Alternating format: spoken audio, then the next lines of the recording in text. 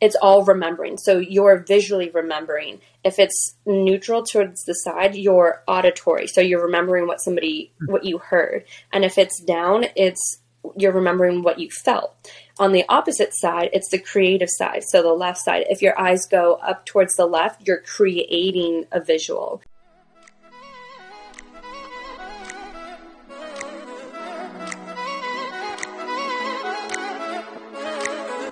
Hello and welcome to the Health Detective Podcast by Functional Diagnostic Nutrition. We bring you interviews from people who have conquered the trickiest of health challenges using the functional diagnostic nutrition philosophy and similar healing modalities.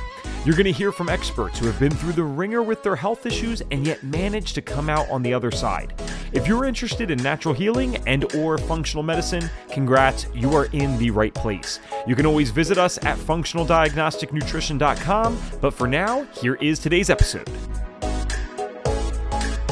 Well, hello, my friends, and welcome back to another episode of the Health Detective Podcast by Functional Diagnostic Nutrition. My name is Evan Transu, aka Detective Ev, and I will be your host for today's show. If my voice is seeming a little shot to you, it is because we just got back from KetoCon 2023. What an event. Robin Switzer does it again.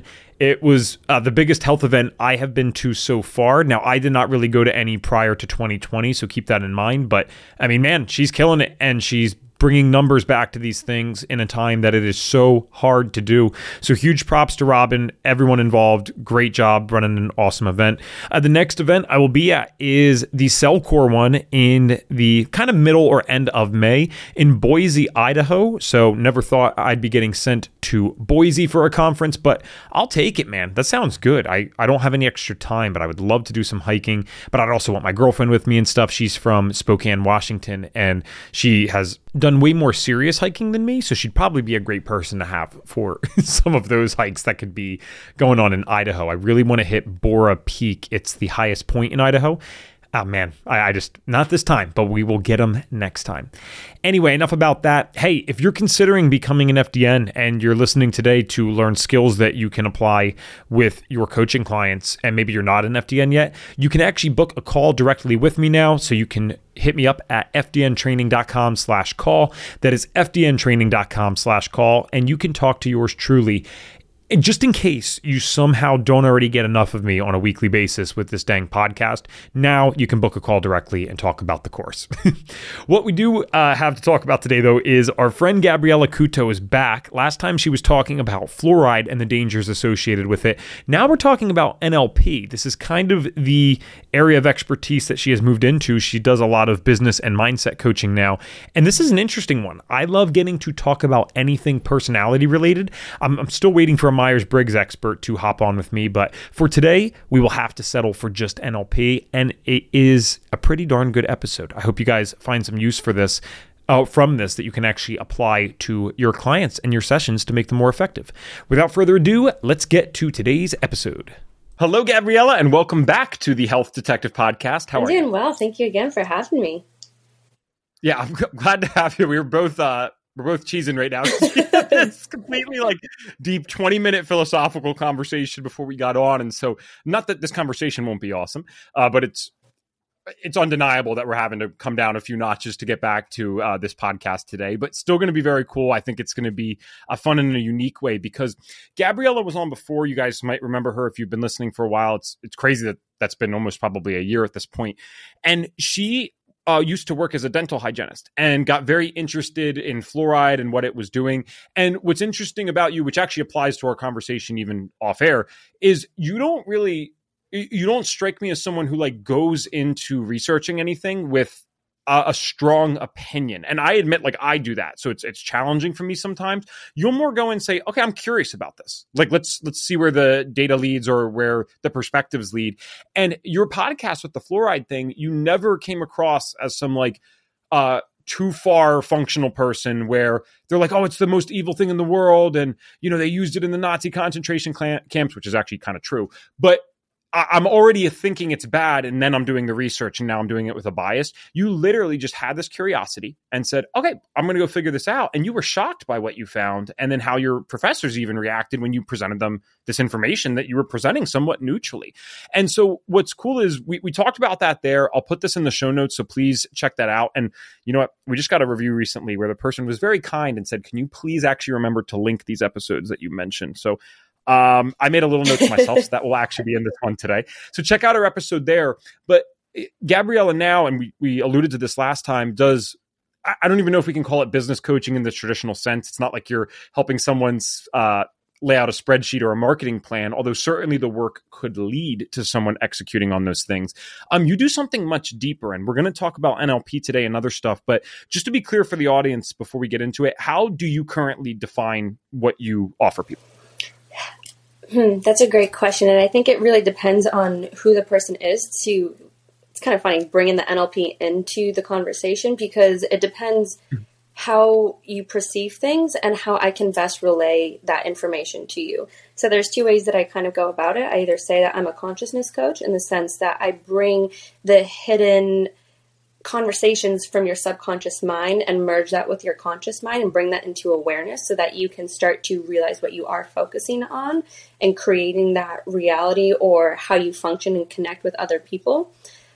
Or also talking, I say like a mental masseuse in the sense for people who are more in the emotional and energetics aspects of it. It's kind of massaging the mental, emotional, and spiritual bodies.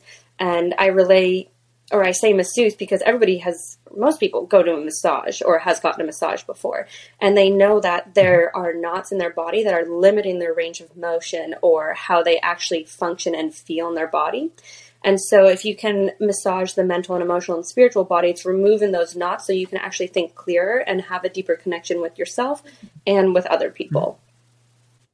Awesome. I love the mental masseuse thing. That's like every now and then someone comes up with a tagline that just sticks in your head, and now I'm not going to be able to forget that. So that's good. That's good branding. With the NLP thing, how we're going to connect this for you guys today listening is it's kind of twofold. One, we're going to talk about some stuff that you can immediately apply to your own business and working with clients. And then perhaps something actually might resonate with you today where you would like to work with Gabriela. So that could be also something to do there. Now, what's cool is Gabriela and another good friend of ours at one point were kind of working together in kind of separate categories, but they offered something together. And so I worked with them.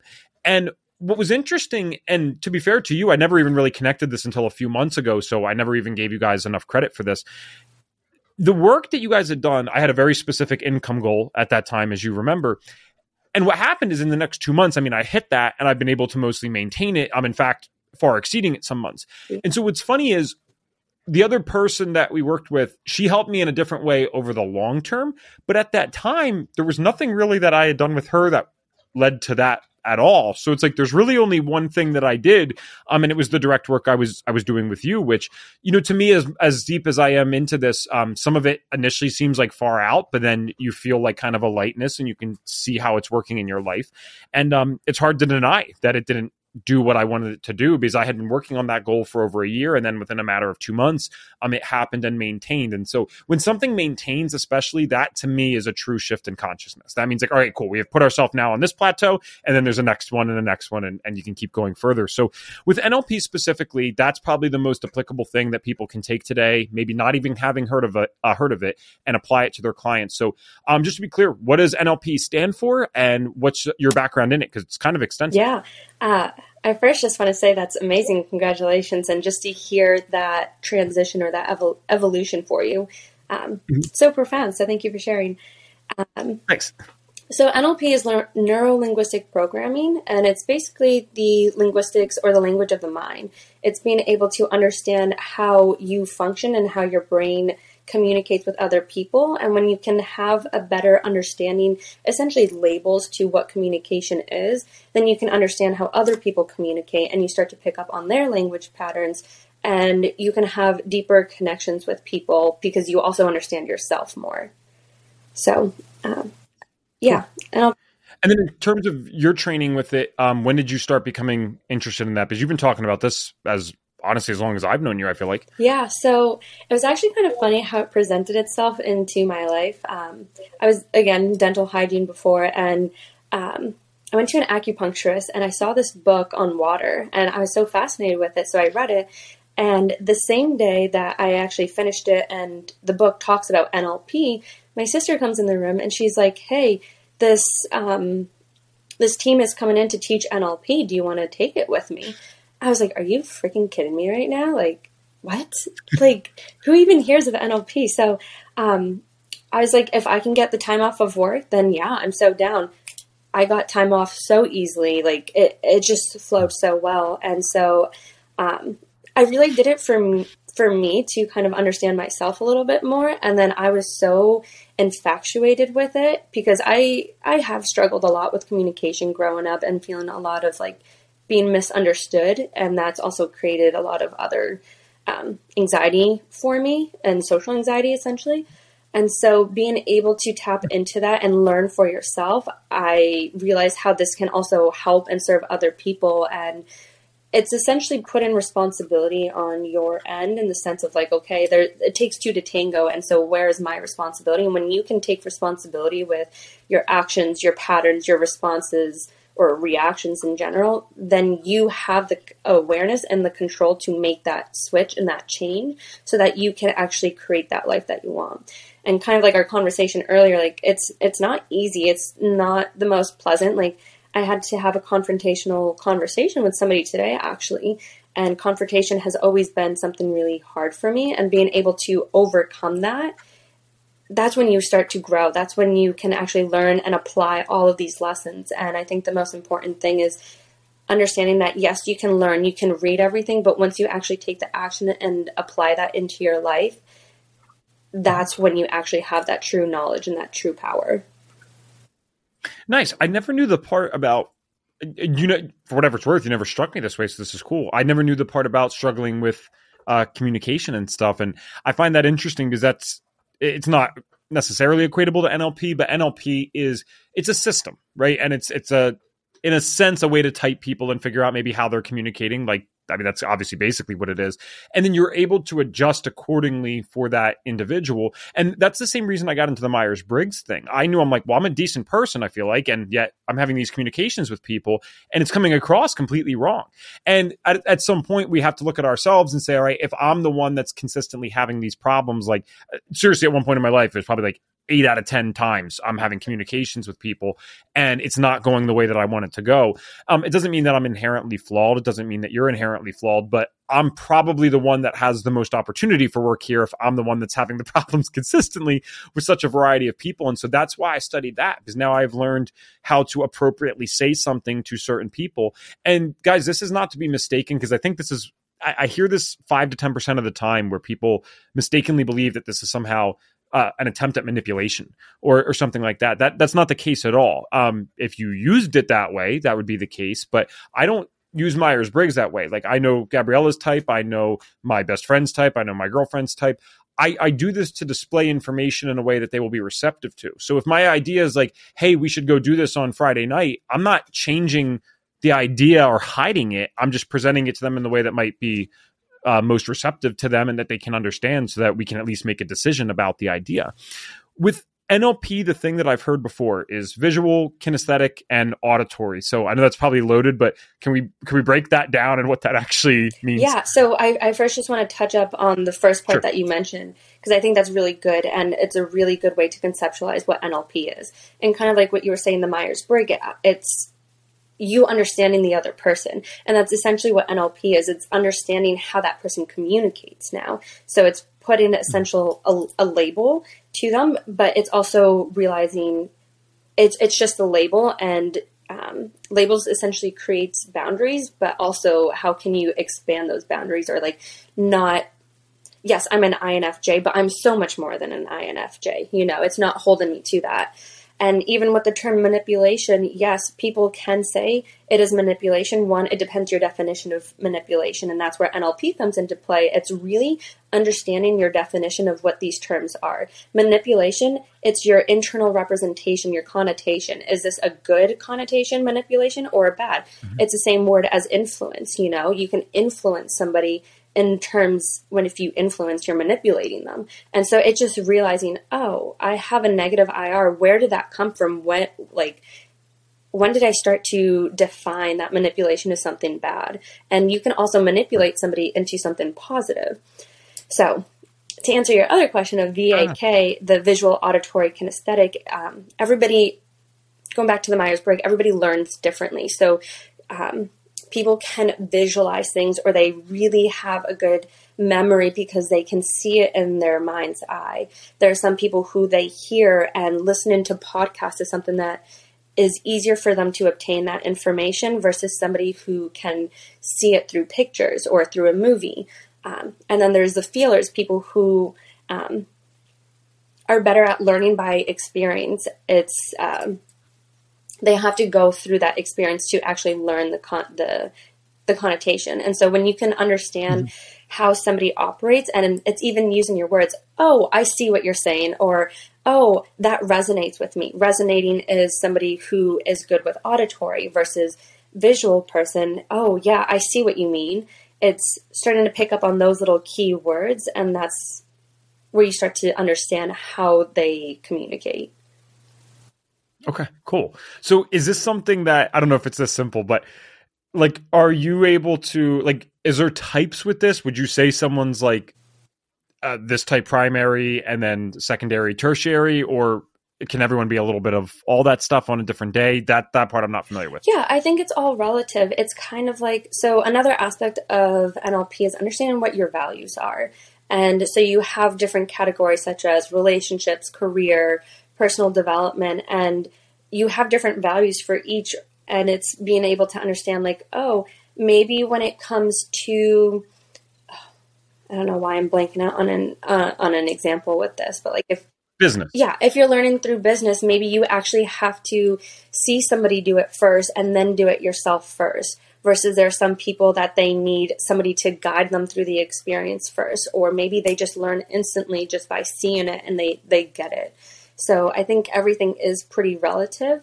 The other important thing to understand, because when you can understand communication and how somebody listens, another concept is, are you an inferential learner or listener, or talker, or are you literal?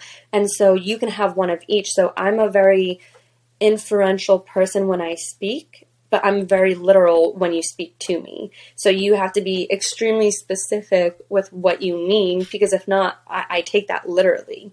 So you can say, example. I feel like this is me. This part's definitely me. I've always been like,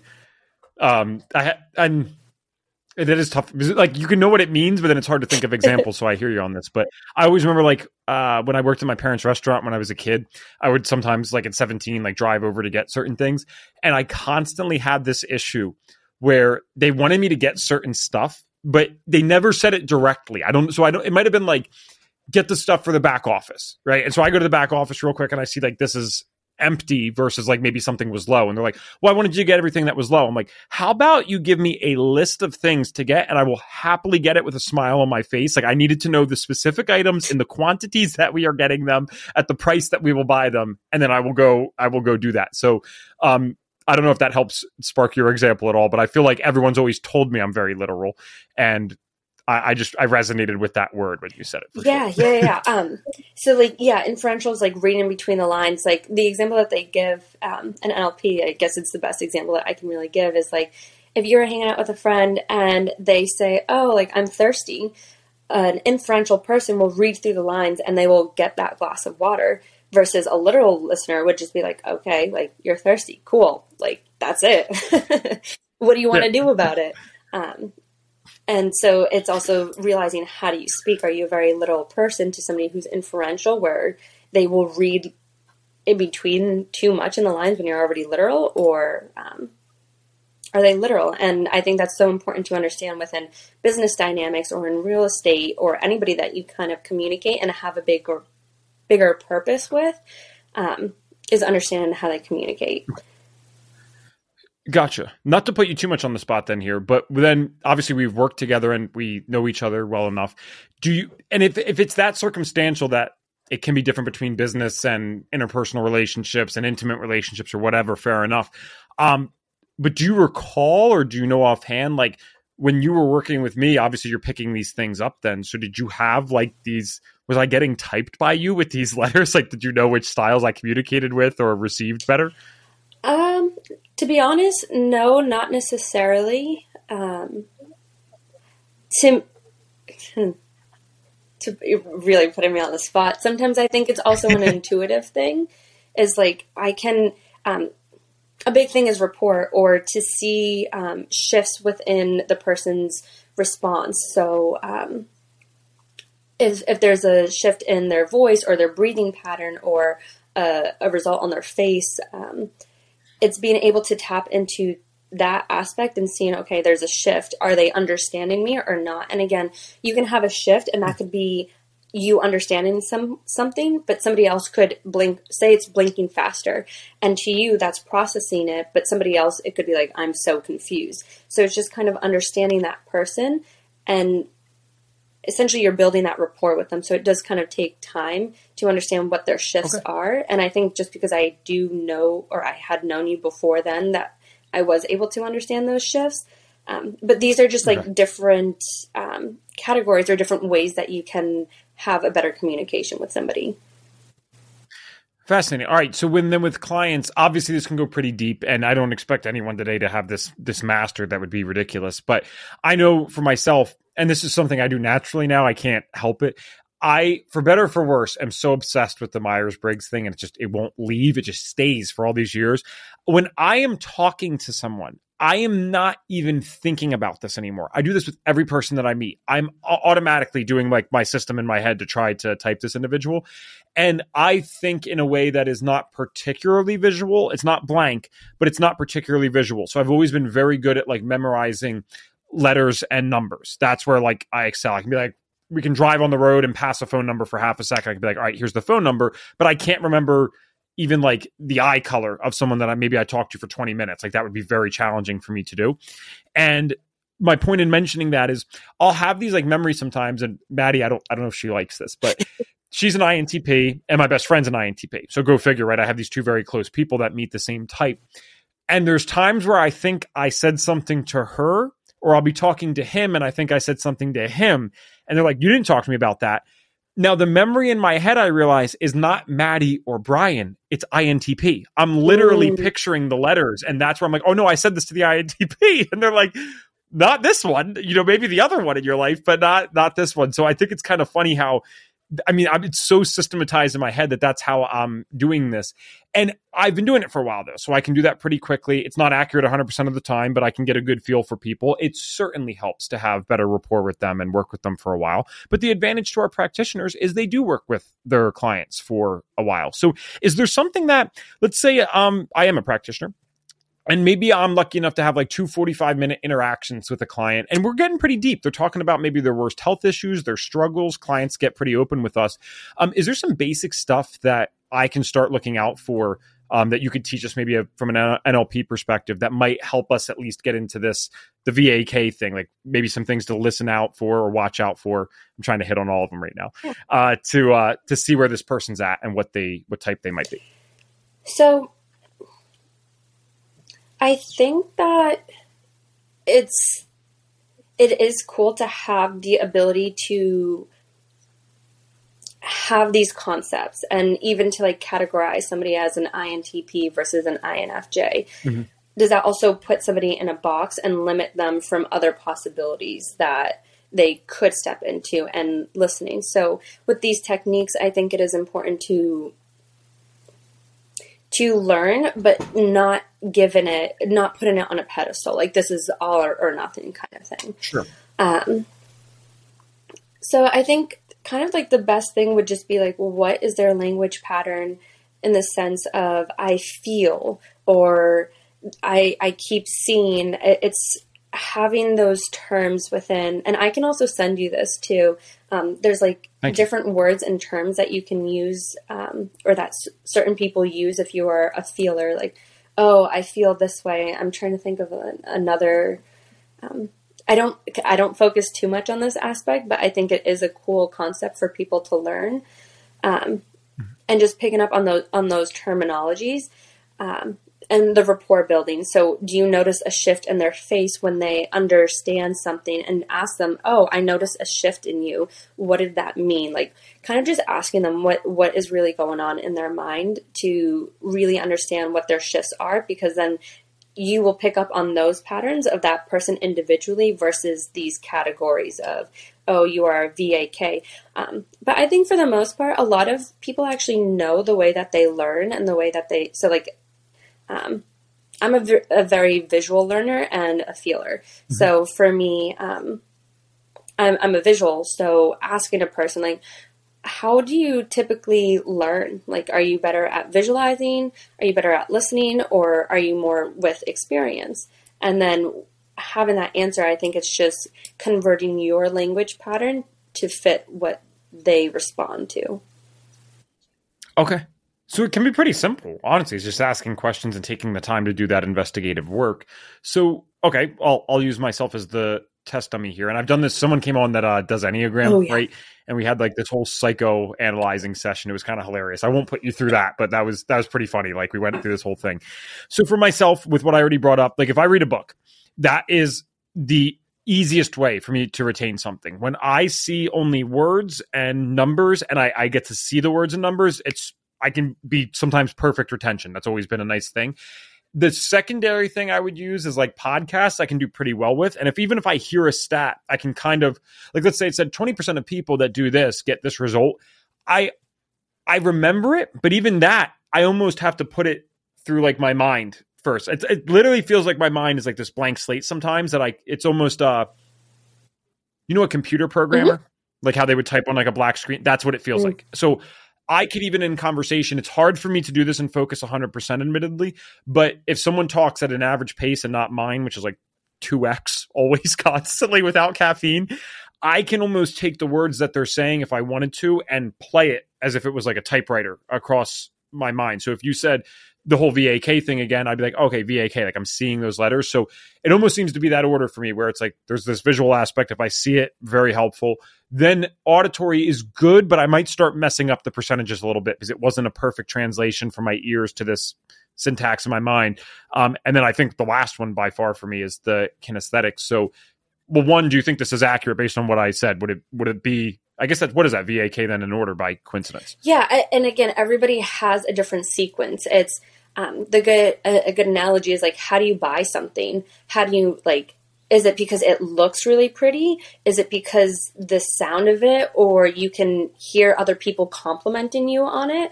Or does it feel good? Like, is it the material? Is it, it's seeing like, how do you make those decisions based on what you're going to buy? And then seeing like, is it from an external validation, or does it make you feel good? The other concept that I actually wanted to bring up is eye patterns. And for me, when I was studying in school, I would always look up, and I never understood this, but I actually had a friend call me out. She's like, you always look up at the ceiling whenever like you're trying to remember something or you're studying. And for me, it's literally VAK. So if people are looking up, to the left is, I always get this confused because it's flipped based on who you're looking at. The right side is remembrance. So if I'm looking at you and it's on my right side, so your left, this is what I'm saying, it gets confusing.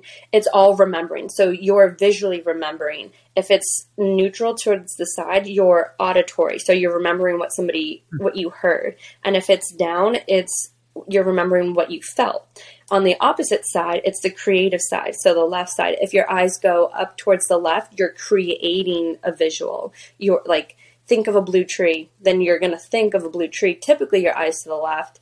And then auditory is towards the middle, and then you're constructing the feeling if it's looking down. The only thing important to know is that if people have gone through a lot of trauma, then that can also be flipped. So it's also understanding your client, and if they are or if they have experienced that trauma, then it might be flipped.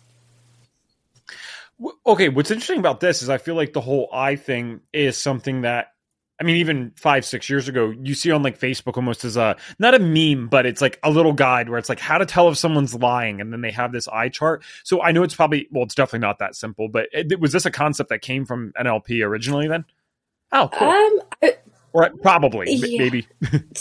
Psychological wise, I think so. I mean, NLP is in the sense of in the psychological range or concept.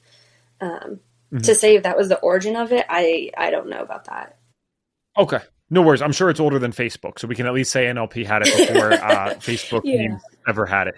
But I'm already seeing then why that would, like a meme like that, because I'm pretty sure the vast majority of people on the podcast would have heard that part as like, oh, you can tell if someone's lying.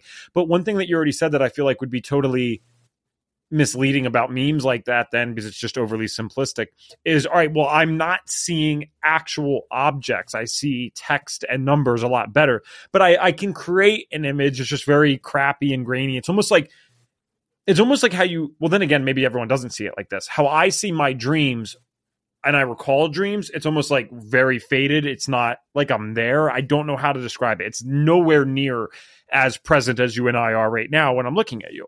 And so maybe everyone doesn't see their dreams like that, but that's the only comparison I would have used is dreams. But my point is, if you said that blue tree example, for example, you could have said, well, Evan, did you see the blue tree on your walk the other day? I would be creating that image, trying to figure out like, oh, did I see that blue tree? And then the Facebook meme would say, oh, well, he's lying because he's creating that image. It's like, well, no, I couldn't see it to begin with. So that's why I have to like reconstruct this thing in my head. So, is that really a good way to tell if someone's like lying or not? Like, is that, especially considering how controversial that could get? Should you be banking on lies based on eye pattern, or should you use it more for this reason to help people? I would say use it. I'm always for helping people. They didn't really say anything about lies. That's more psychology versus NLP, the language pattern. Yeah. But I do think it's cool to understand the subconscious mind and the reticular activating system, because now, again, it's bringing that awareness. Oh, I wasn't aware of that blue tree. So the next time I'm going to go for a walk, I'm going to notice that blue tree and putting that into perspective. But even kind of like you said, how your dream was a little bit faded. Everybody has their own way of thinking and creating these images. And it's not to say what's right or wrong. It's just different. And I think that's the biggest lesson that I've learned with NLP is not concluding to something being right or wrong. It's just, it is what it is. And it's just different. It's observing that difference versus having an expectation. Because once you start to have that expectation, then that leads to more disappointment, so to say. Got it. All right. So I'm your client. Let's say you're one of our functional practitioners, right? And now you hear what I just said, which was basically, and correct me if I'm wrong, because I know that visuals probably normally a little more expansive. Like maybe people like see actual, like Maddie, my girlfriend, she has these vivid dreams and has a crazy imagination where she can clearly see the actual scenery of what's going on, where I don't have that. Is it fair to say though, if I'm reading a book and physically seeing it, and that's how I retain it well, I mean, that's, like her and I could both be visual, even though the visions might be different, right? Or no? Yeah, absolutely. Okay. Yeah. Everybody just perceives it in their own way. So. Okay. So, all right. So then assuming that I'm a visual person and I'm your client and you're a functional health practitioner, how then can I support someone through some of these protocols that we're doing? Like one of the issues that we have maybe sometimes is the person being compliant to what we're recommending. Like, let's say, hey, well, we noticed on the labs that you have this, and this thing that you're sensitive to. It'd be great if you could remove this for a little bit. And the person's having trouble complying with that. What might be useful for someone like me who's supposed visual person in like raising compliance? I feel like this could be really useful for our practice. No, that's a great question. I think what I would say is kind of giving them the visual of why it's important. And so to say like having your symptoms, what are the symptoms of, what would the symptoms continue to happen if you didn't comply with it? And what would the results be if you did comply with it? And so that they can start to visualize that and say, like, imagine if you continued. So the imagine term word is that visual aspect.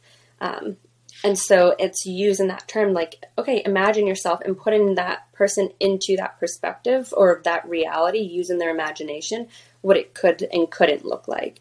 And then for them to have that understanding, like, why are you doing this? Like, you came for a reason, let's comply. And then, yeah, I'll leave that. Okay. I feel like, I'm starting to pick this up. And again, it's surface level understanding right now. But then I'm thinking, okay, for the kinesthetic person, so that's someone who feels. And going to my example, I'm always fine with talking about the stuff I dealt with. Like, it was the cystic acne was one of the main things that always bothered me. So unfortunately, that's an easy thing to imagine. With me, you would just be like, well, imagine what it looks like to have that. Now I can picture that just fine, right? And then of course that triggers all these feelings and stuff, and I don't want that. So, okay, it makes sense that would get me going. For the kinesthetic person, I'm almost thinking, especially in terms of chronic disease, this would be something along the lines of then asking them to think about how they feel when they're dealing with Hashimoto's thyroiditis. And they're like, oh, I'm tired. I can't, help my kids, so it makes me feel sad. So that would be how you'd kind of communicate with that person then to solidify the protocol a little more. Yeah, exactly. Just like that. It's putting that into the perspective of how they're going to feel and how would it feel to not have that cystic acne. So then they can start to understand, or it's creating that feeling, even though it doesn't necessarily exist. It's still creating that feeling of potentiality of like, oh, this is how I could feel. This is my goal. This is what I want to feel like. And then just encouraging them that you can feel this way following the protocol. We've seen it, done it before, and the science is showing that this is the steps to get to that feeling. So it's kind of like setting a goal, knowing what that is going to feel, look, sound like. I'm trying to think of like, what would it sound like? Or maybe, or for people who are more auditory, it's being like, can you hear what the thoughts that you would have in your head, like how you would talk to yourself differently, or what other people would say or compliment you? Yes, that's what I was thinking. That. Like, wow, your skin looks brighter. Like, what have you done? Mm-hmm. This is okay. I'm like literally seeing this now well, that's ironic, but that wasn't a pun. Okay, that's actually very funny because I'm literally saying this. I'm giving you my type, basically, if we'll call it that, while we're speaking. But if, in theory, at least for this, VAK in that order in terms of what I should prioritize, I'm already thinking about what motivated me to do this. I don't think anyone walks into the mirror with cystic acne and feels particularly great. Like, I get that. But for me, it was that personal thing first. Before anything else, like, I just wanted to look in the mirror and see, okay, this is good. This looks okay.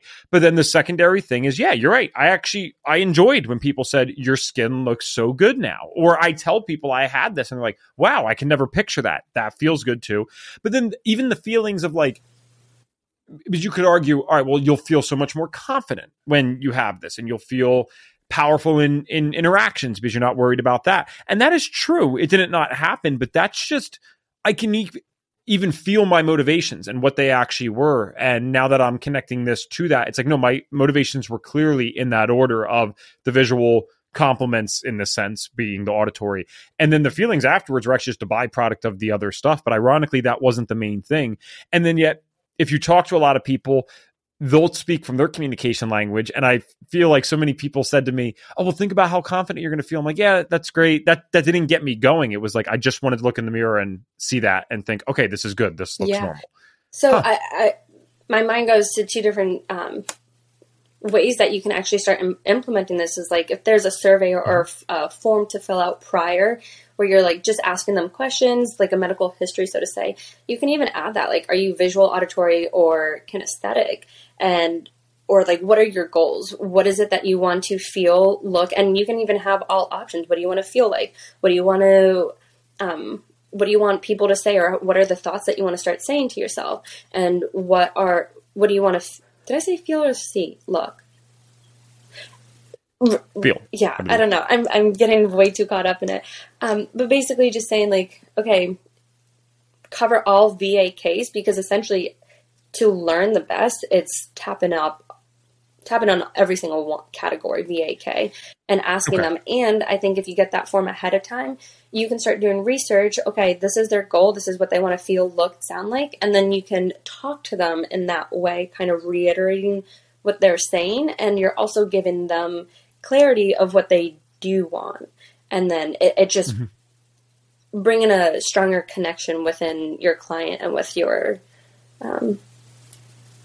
employee. Customer, yeah. Yeah. Okay. Nice. So I think this, because NLP obviously goes deeper, I get that, but this is actually kind of immediately applicable today, in my opinion. And I don't think anyone could listen to this and not get something from this. Like, use common sense, basically. Now that you know that there's a structure here, use the common sense to figure out, okay, are they working more with the visual side, the auditory side, or the kinesthetic side? And then in terms of getting them compliant to the protocol to ensure that they get the best results, this is where we're using this in a completely ethical way. We're actually trying to boost the efficacy of the protocol that we gave to them. They already paid for it, so it's not like we're trying to get money or something. But yeah, you can actually use that to say, or to keep them on track, and just use that common sense. All right, how's this person learning? And then constantly reminding them, Ev, just imagine how good you're going to look when this happens. Ev, oh man, you're going to look great when this happens, right? And you're not even thinking twice about that. It is so subconscious. Like, as the person, if my coach was saying that every session, I'd be like, okay, like, yeah, cool. Thank you for the reminder again. But that might sink a lot deeper. And then I guess it's hard to sometimes measure the results that you have with someone by actually doing this versus not doing this. But I certainly don't see how it could hurt. I think this could actually help a lot. And it could help with sales calls too. If you know that the person's a good fit, but they're having some hesitancy, reframing how you're pitching to them or trying to close the sales call, you could, I mean, yeah, I'm not that advanced with this yet, but you could use the respective visual, auditory, or kinesthetic to actually sell that thing if you knew that it was going to help them. So I think this can be immediately used by our people. Yeah, absolutely. I think the biggest thing is the emotional quotient, or the emotional intelligence. And it's just being able to connect with that person. It's kind of like putting yourself in their shoes. Like, what is it that they're seeking? What is it that they're trying to strive for? And how can you best help them? And going back to the previous conversation of the manipulation, it's not manipulation. You're supporting them in their goal in the best way that you know how by changing your language pattern and being able to, it also shows your character, and that your heart is really there to serve them because you are trying to learn them. And I think most people, they want to feel relatable. They want to feel seen. They want to be understood. And if you can understand and see your client for them as a person versus their symptom or disease, so to say, they're going to feel more inspired and knowing that they're not alone and that they can do this. They are motivated and they have that support that they need. Yeah. Okay, cool. So with our last 11, 12 minutes here, what I want to talk about obviously is, your offerings for practitioners and then how you can actually help them with this. So obviously the work that you do is more personal. It's not like you're coaching per se, from my understanding, a practitioner in using these techniques with their clients, although I'm sure that can be done indirectly. But who is someone that you are passionate about helping? Because I don't want to answer that for you, but I think this would make sense and it's worth mentioning. A lot of our practitioners, we have a subset of them that they know all the information. They know just as much stuff as all the practitioners out here that are killing it with our system, making six figures, helping tons of people. And yet they've barely taken 2 clients, and they take the clients and it doesn't work out. And I know it's because of what's going on up here. And for those listening on audio only, I'm pointing to the head. It's something that's going on in the brain, in the mind, whatever you want to refer to that as. Can you help them? Can this work help them get over those limiting beliefs to maybe take the clients on and charge them accordingly when they literally have the same system that all these other successful practitioners have? Yeah, absolutely. And I think that's a great way to identify it, is like, we do have a system. There is a system, and how come the system works for some people and why the system doesn't work for some people. And I think that really comes down to those emotions that you have, the limited beliefs. And if you think about the subconscious mind is to protect us, and it picks up on, it filters, deletes, and generalizes so much of the bits of information that we are receiving right now, based on our trauma or our experiences. So the ages from 0 to 7 is when our minds are sponges and we're picking up on the programs and the beliefs. And so one of the biggest ones, that a lot of people say is like, oh, you have to work hard for your money, or money doesn't grow on trees. And people have like this negative idea about what money is, or only rich people are, or like all rich people are bad. And realizing like, okay, Right. where are these beliefs coming from, and how is this affecting me in my work? And maybe those aren't the best examples for this particular conversation. I think it's the ability to communicate, and some people not feeling understood or not feeling connected with themselves, or having that confidence with themselves and what their abilities are, and where did that stem from, and how is this holding you back from connecting with a client? Because if you can't connect with you can only connect with people to the depth that you connect with yourself. And if you don't have that connection with yourself, or you're overwhelmed, and if we're thinking on an energetic term, your energy is essentially like relating it to money, right? It's like, where are you spending your energy? Where are you putting it? And if you're all clustered and spread apart, then you're not harnessing yourself, and you're not being magnetic yourself. And it's going back to that intuition. Like, people can feel you. People can like, that's just the way that our subconscious mind and our bodies work. It's an energetic exchange. And if you are struggling to harness your energy, then that person is going to feel that, and it's going to actually create that resistance. So it's also like that need, oh my God, I need a client, I need to do this. It's the state of lack versus how can I serve this person? How can I support this person the best way possible, and put in them first versus you? I totally agree with this, because I've seen this phenomenon that connects totally with what you're saying right now. It's like you would think the longer that someone is trying to get clients or make money doing this, the better they would get somehow. You think you'd be learning something. And yet, not all the times, but some of the times I have found the opposite is true. That it's like the same people 2, 3, 4 years later are still struggling to get clients. And I feel like it connects to what you're saying, where now they're actually deepening this belief that they're desperate for the client, and they're just conveying that energy in every call and every interaction. It's one of the reasons that I've always recommended that it depends on the person, but more often than not, I recommend that the people stay in their current job before taking a full plunge into FDN. Like, actually I don't want to overwork anyone, but make it to the point where it's like, you're doing so well at FDN that it's impractical to keep your full-time job, because then you have that confidence in the back of your head. Like, oh, my bills get paid regardless of whether or not I get this client.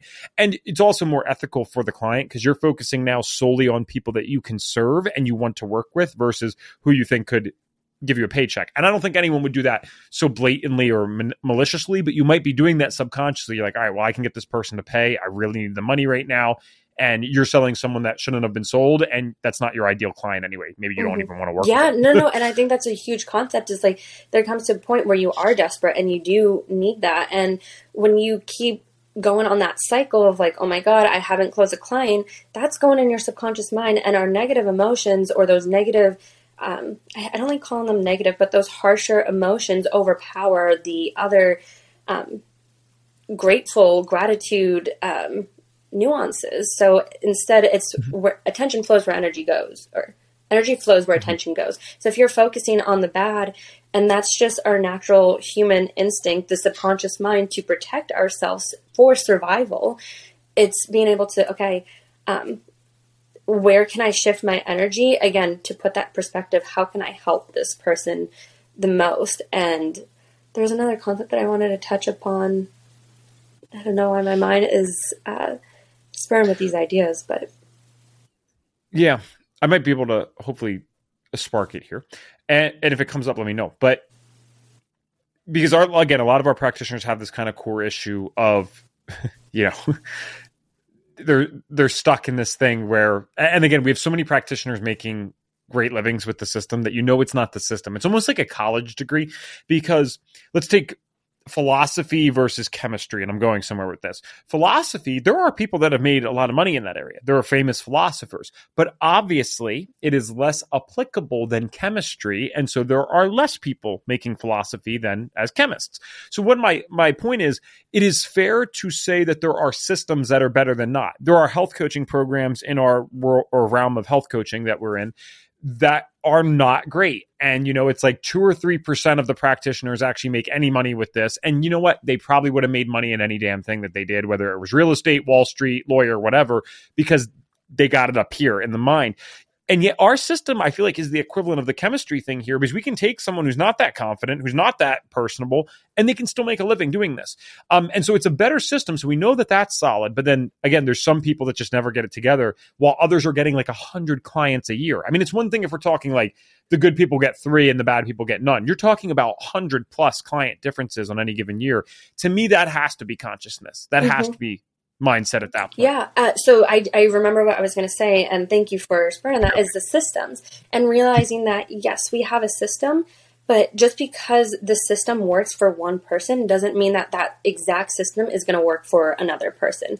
I think it is a foundation, and it's something that you can revert to, but it's also put in your spin to it, put in your touch. Like, okay, what feels good for me to do? What is going to, like, do you face resistance to this system, and where do you feel that resistance to? Because that resistance is either an opportunity for growth to overcome, maybe it's a fear, or it's just saying like, there's another way to do it.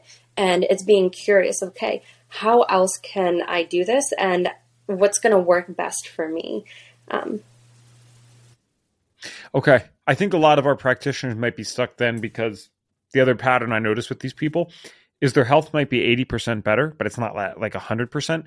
And I wonder if there's not a limiting belief there that, okay, FDN only got me to 80%, which most people would kill for, by the way, guys, if they had chronic health issues. But you're somehow invalidating yourself subconsciously, thinking that, since I didn't get to 100% and I'm not perfect, I can't go and help other people. I think that is, talking about synchronicities, that is a huge concept that has been coming up. It's understanding that you have already arrived, that you are whole. And if you're focusing on, I'm not healthy yet, or I'm not this perfect, like, first define what is perfect for you. How do you know that you are operating at 100%?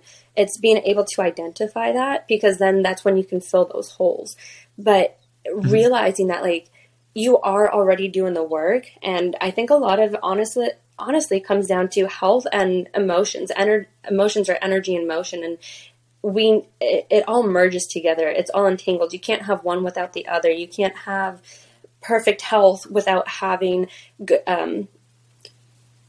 confident thoughts, or harnessing your emotions, because you can be the healthiest person, going on runs, eating the best foods, but how are your emotions? Are you reacting versus responding? And so it's being able to see, like, how do you even operate in society? How do you contribute to society? And I think that's also a big question. And going back to, like, how can you serve in the best way possible? How can you operate in your best way, not just physically and in health, but also to an energetic stance of your environment and those around you? Awesome. Yeah, that definitely, that makes sense. I feel like this all connects kind of perfectly. And so with that said, we actually kind of timed this very unintentionally well. Where can people find you? Is it still just Instagram? Do you have a website that they can go to? What do you prefer? Yes. So I am actually currently working on a project with another friend, which I will send you the website if you're open to that. I think it's Beings Become. Okay. Yeah. And like 98% sure it's Beings Become. If not, you can just direct them to my Instagram link and we can connect from there. Perfect. I will have that in the show notes. And yeah, this stuff worked for me. The last part, especially that you said about you can be eating all the right foods, doing this kind of stuff, but if that emotional thing is not 100% addressed, or at least mostly addressed, that can be a hindrance. And it's not that I even didn't want to accept it. I thought, yeah, that makes sense, but I didn't realize how deep it can go. And I think for a lot of us, that might be the case. So if you intuitively feel, that might be the best way to operate this one. If you intuitively feel like there's something here, I would definitely reach out to Gabriela. And don't forget to try these things with your clients, the VAK, visual, auditory, and kinesthetic. But thanks for coming on and sharing completely different knowledge with us today, teaching us about the dangers of fluoride last time and now how to work with clients this time. I appreciate it. Absolutely. Thanks for having me, Evan.